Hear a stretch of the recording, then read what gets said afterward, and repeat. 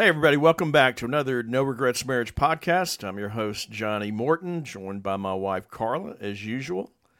And we just want to say thank you for taking time to spend part of your day with us. This week, we continue the second in a series on going from you and me to we, all about forging a team in marriage. We know that in the very beginning, when God created this concept of marriage, he said a man shall leave his mother and father, shall cling to his wife, and the two shall become one. And so what we want to focus on is, hey, what are some ways you can help build that concept of a team, of really developing a we? So last week, we talked about what are the different characteristics that we think sort of exemplify a couple that's functioning as a we. And so we invite you to go back and listen to that. This week, we want to focus, at least begin to this weekend, probably next week as well. Hey, what are some ways you can do that? How do you build that concept of team? Yes. Anything you want to add to that, Carla? No, I was just waiting with bated breath for your next comment. Yeah, whatever that comment's going to be. We are in, as we tape this, we are in the middle of the end of college football season. And as always, that can be contentious. But one of the things you see is that, as you move into playoff and bowl season, is what really makes up good teams. And you look at every team, and the most successful team are those that have really learned to leverage their strengths and weaknesses. Every team, when you look at a team, it's made up of multiple individuals, and some do things better than others, and others have other qualities that make them better for certain tasks. And one of the real keys in developing this concept of we is, first of all, just recognizing what you have in your relationship. Hey, what are the strengths and weaknesses that each of you bring into the relationship? Let's look first at strengths and talking about that. Okay. We know that there's, and maybe you've ever taken one a lot of times in your work, sometimes college, they have you do this. There are different kinds of strengths tests. One of them escapes me, and I wrote it down so I remember, and I can't remember which one it is. It's the one who does polls. Gallup. That's Gallup the one. poll. Yeah, they do a strengths test? Yeah, they have the main strengths test that you find out there, it's done by Gallup. Okay. The other one, and one that we've used in our seminars, is called the high five strength test. And the idea of those, and this is a little bit different than looking at your temperament or your personality. Oh, those are all good too. And we've talked about those a little bit. Yeah, we've talked about those before, and I think they're great things for you to do as a couple, just because the more you understand how your partner naturally functions and acts, I think the easier it is to understand them and really to build solid relationships.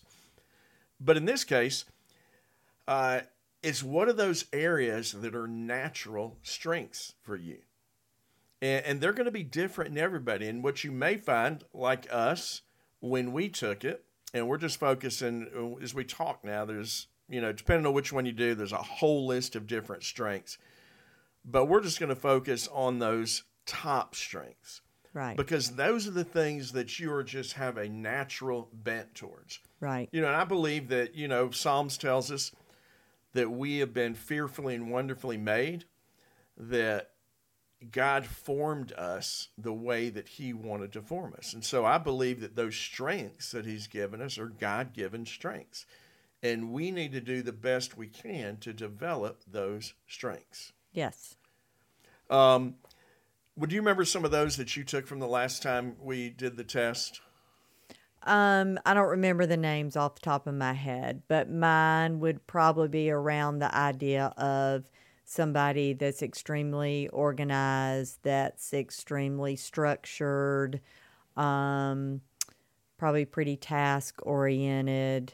I think I had some that were sort of this one's kind of a weird one. It calls it like a storytelling. I think that means you're a storyteller. You communicate, you probably teach and talk, and that is obviously what we do here, and it is really a part of what I do in my my healthcare role. And so that wasn't surprising.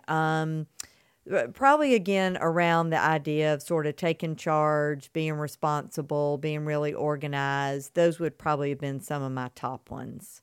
Yeah, on both of us, we shared similarities. Carla's obviously more in those. No. I do not think organization got wait, anywhere near the top five. Getting there. Oh, I'm sorry. Okay. Carla's strengths obviously geared more towards the idea of organization.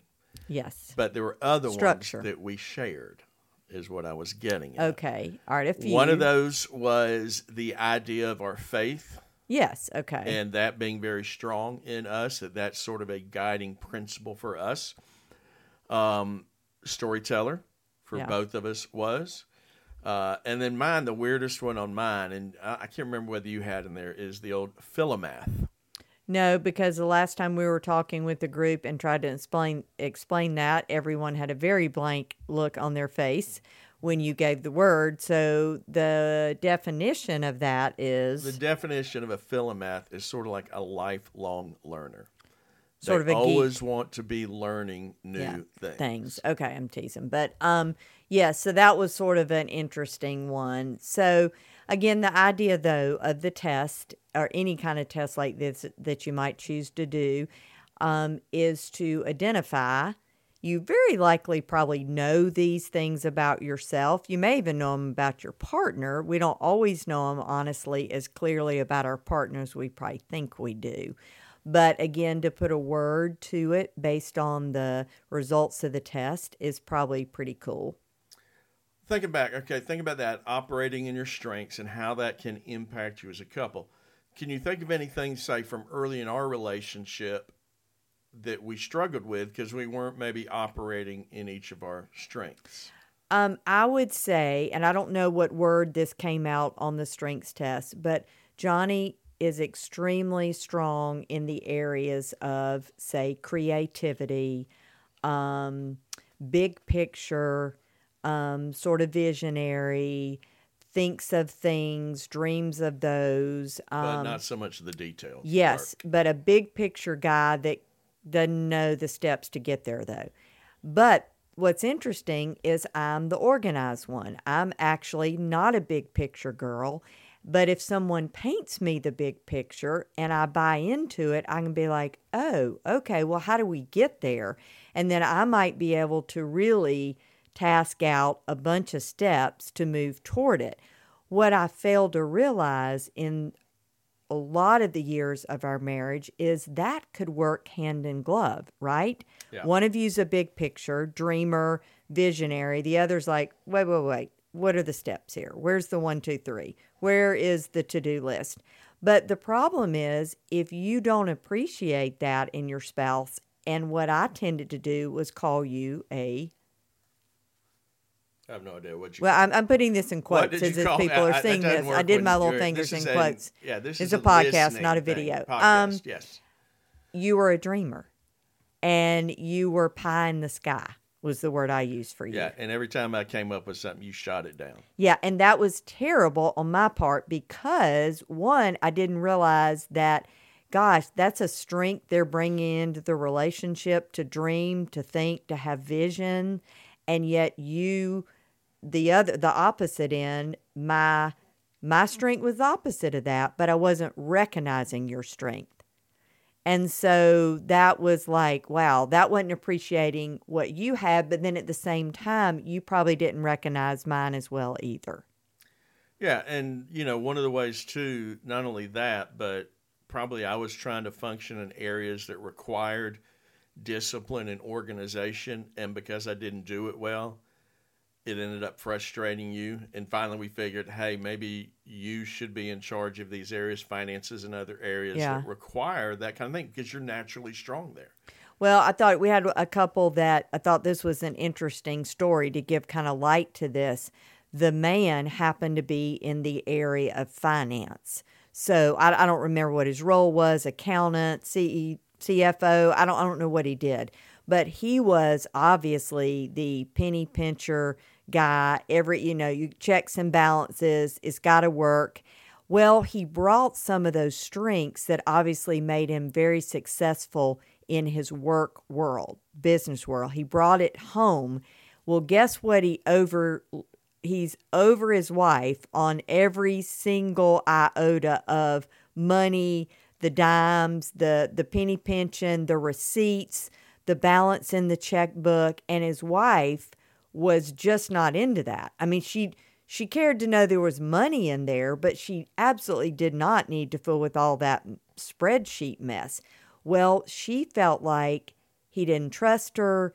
He didn't trust that she could balance the checkbook, that she could pay for the groceries, that she could pay bills, because he always questioned it and he double checked everything. Well, once they realized that he came out like off the top strong as a strength in those areas of that accountability, finance, all those words that would go with that, she began to say, oh, this isn't just me he's doing it to. This is part of how he's wired, and it's his strength to make certain there is total accountability. He's not trying to be critical of me as an individual. And I thought that was really kind of totally insightful for them as a couple to figure that out, that it was a strength in him, but she was seeing it as something just, she couldn't recognize it because of the way she felt it was coming across. Okay. So one of the things you see is that sometimes you get couples that they may have similar strengths, but oftentimes they don't share everything in their strengths. And one of the things I think that's valuable for you to might do as a couple is take one of these strengths tests and figure out and look at it in regard to how you function in your relationship. Are each of you functioning in the areas that you're best equipped for? Because what you want to do is accentuate your strengths and do everything you can to really develop those strengths so that you're excelling in that area. But obviously, too, with strengths, we all come with weaknesses, areas that we don't do as well, naturally. Naturally, yeah. And what we don't want to say is, I think the normal course, and in the research they've done in working with groups, what they found out is when they did the strengths test and they showed them all their list of 20 strengths and weaknesses from top to bottom, that most people, instead of looking at what their strengths were, they automatically went to their lowest, the 5 areas that they were least strong, what we would call a weakness, that they were least strong, and really emphasized those, saying, hey, these are the things that are holding me back. And the reality is, you really don't want to focus on those. You want to acknowledge them and see them and understand there may be a minimum effort you need to go to in doing those things. But you really don't want to sit there and spend all your time trying to build up those weaknesses, because they will never come to the level of your strengths. Yeah, I mean, that's, and we are a great example of that, of where I'm super strong in the structured organization details. You're not at all. And you could spend from now until Jesus comes back working on that. It doesn't mean you wouldn't improve some, but the reality is it will never be your strongest suit. I mean, the other things are going to be, like you said, the natural bents that we sometimes don't even have to work on as much because it does come so naturally to us. So you may look at something that comes out number 20 on a test and you go, oh, well, I'm not very good at that at all. And if you want to work on it, that's fine. But the reality is you're never going to move it to your top 5. That's just probably not the way God wired you. So instead of me continuing to harp on why you cannot be organized, right? I needed to begin to say, let's lean into my ability to be organized. Let me work for both of us in this. Let me help you in this, and let you help me in areas that I don't have any strength in, like creativity, like visionary, like thinking big picture. And so beginning to focus on that and or combine the two as a couple. And so that's kind of cool. Yeah, so one of the things we would love for you to do if you're listening to this is take some time to really put pen to paper and figure out, okay, what are the areas that each of us excel in naturally? How do we blend those together so we do function as a team? We go back to that picture of a football team or something. And linemen typically are bigger and stronger than, say, your receivers are. Yeah. And your receivers are usually faster. Well, guess what? Let's hope so. Yeah, your team is going to function better if your receivers are going out for passes and your linemen are blocking for the quarterback and not the other way around. You're probably not going to be a real successful team. So what you want to do is you want to leverage the combination of strengths and weaknesses that each of you brings in and say, how do we mold this so that together we can be so much better and stronger and more effective than we are as a you and a me. Yeah. And so as we move from that, one of the things that we've got to acknowledge, so many of our strengths and weaknesses, we inherit those from our family of origin. You know, oftentimes it's not unusual. You see a lot of your dad in you, in your characteristics, your drive, your organization, your idea of being over-prepared for everything. Those come straight out of your father, and we can see that. And that's where a lot of our struggle is. You're trying to turn me into him for a lot of years. Yeah, because, you know, sort of a lead into this next thinking here is that we all bring different things to the team, so to speak. And that is going to mean the influence of our family of origin. As you just said, Johnny, God wires us, he gives us, he imprints us. We have, you know, strengths that he has hardwired into us. And in the same way, our families of origin will have incredible impacts. Now, that being said, that this is not throwing any family under the bus. There is no perfect family because there's no perfect human being. So there are no perfect families that have done it all right. The reality is, though, some families on a spectrum of things, a scale of things, if you would, are going to lean toward a healthier end of functioning, learning things, and others may be the other end. But we're all impacted by our family of origin and how we learn certain things about engaging each other, loving each other, how you learn to deal with another human being, all kind of things. And y'all, those are early imprints that we are not even aware of many times. Okay, so what we're looking at then is, you know, we talk about that we each bring strengths and weaknesses into the relationship, those abilities to do certain things, and what you want to do is leverage. But we also talk about that another thing we bring in, and this often comes from our family of origin, is our ability to connect to each other on an emotional level. Yes. And that again goes back to that really initially sort of imprinting is a word that's used a lot.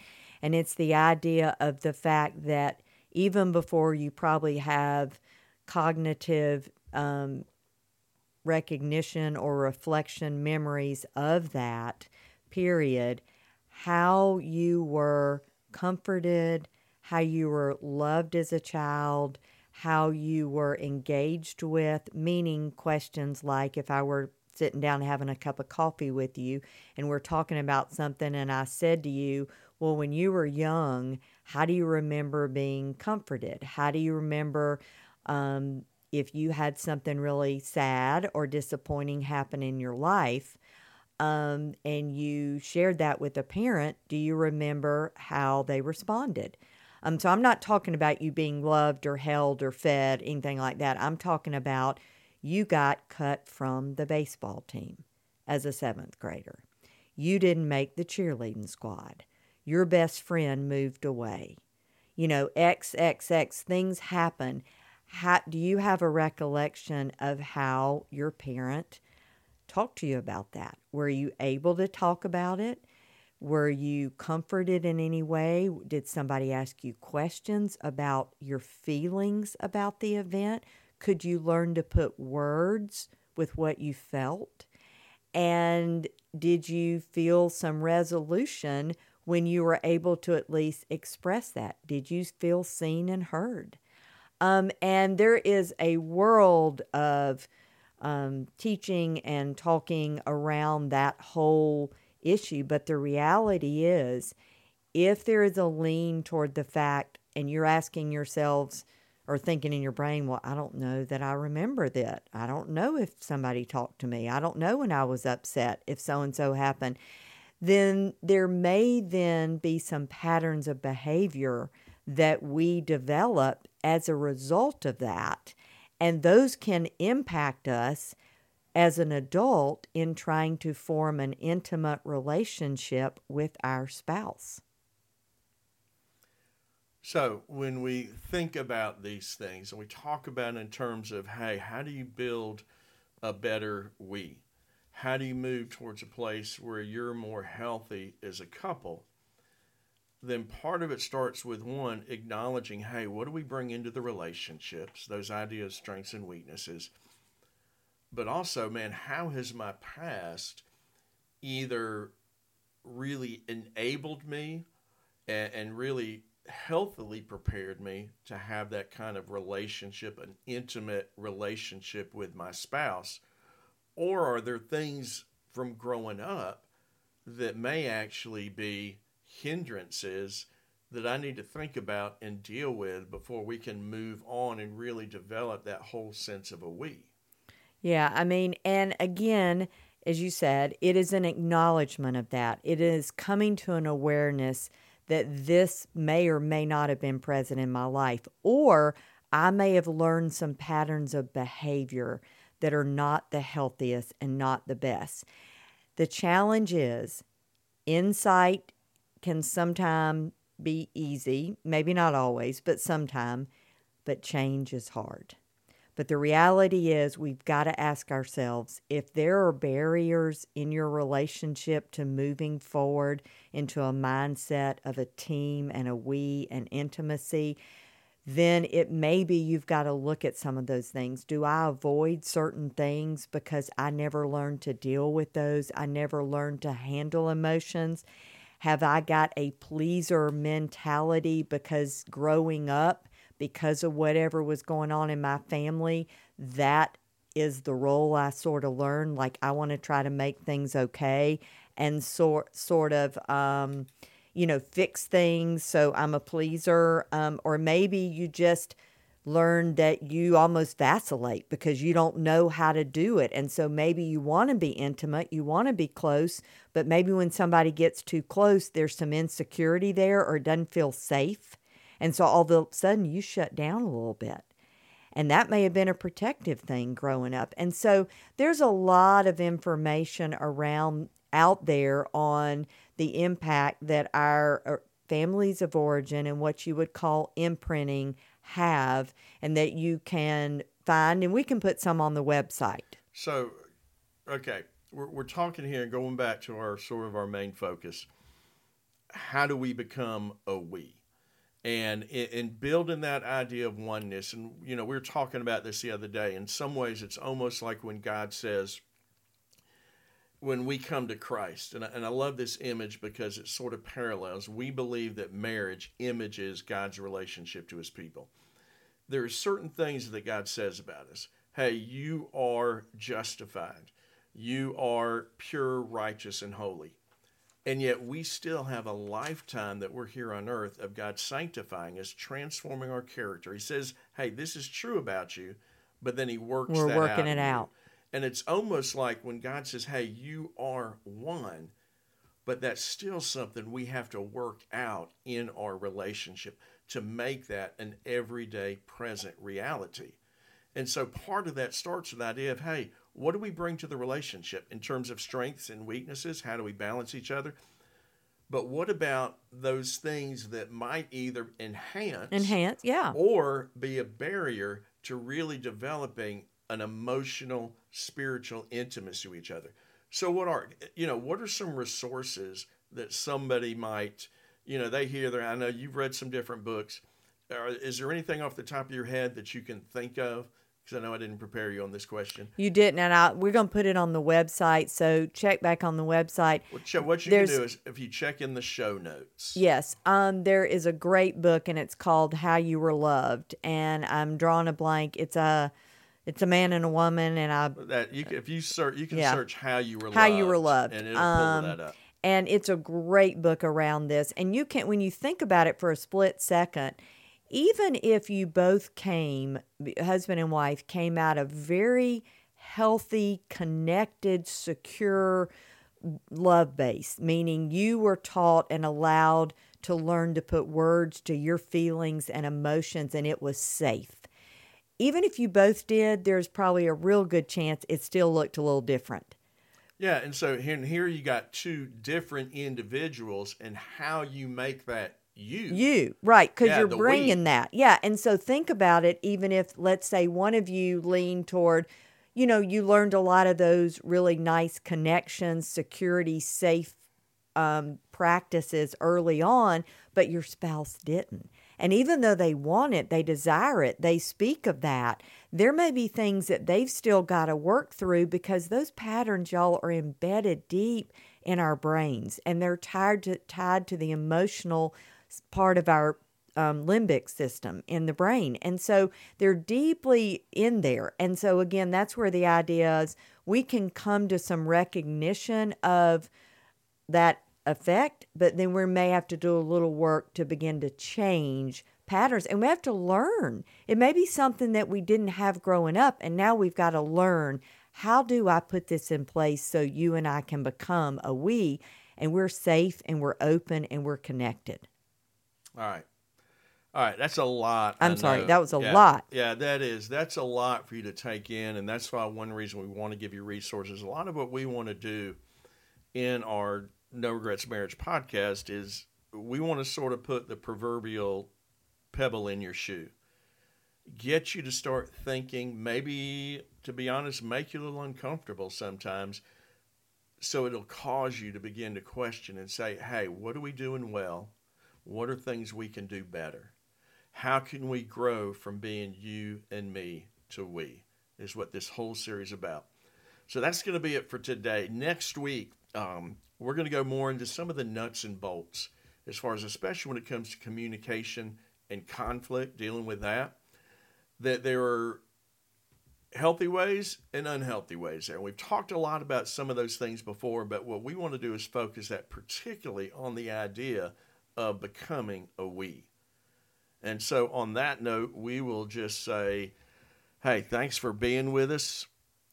And our encouragement, as always, just keep on forging.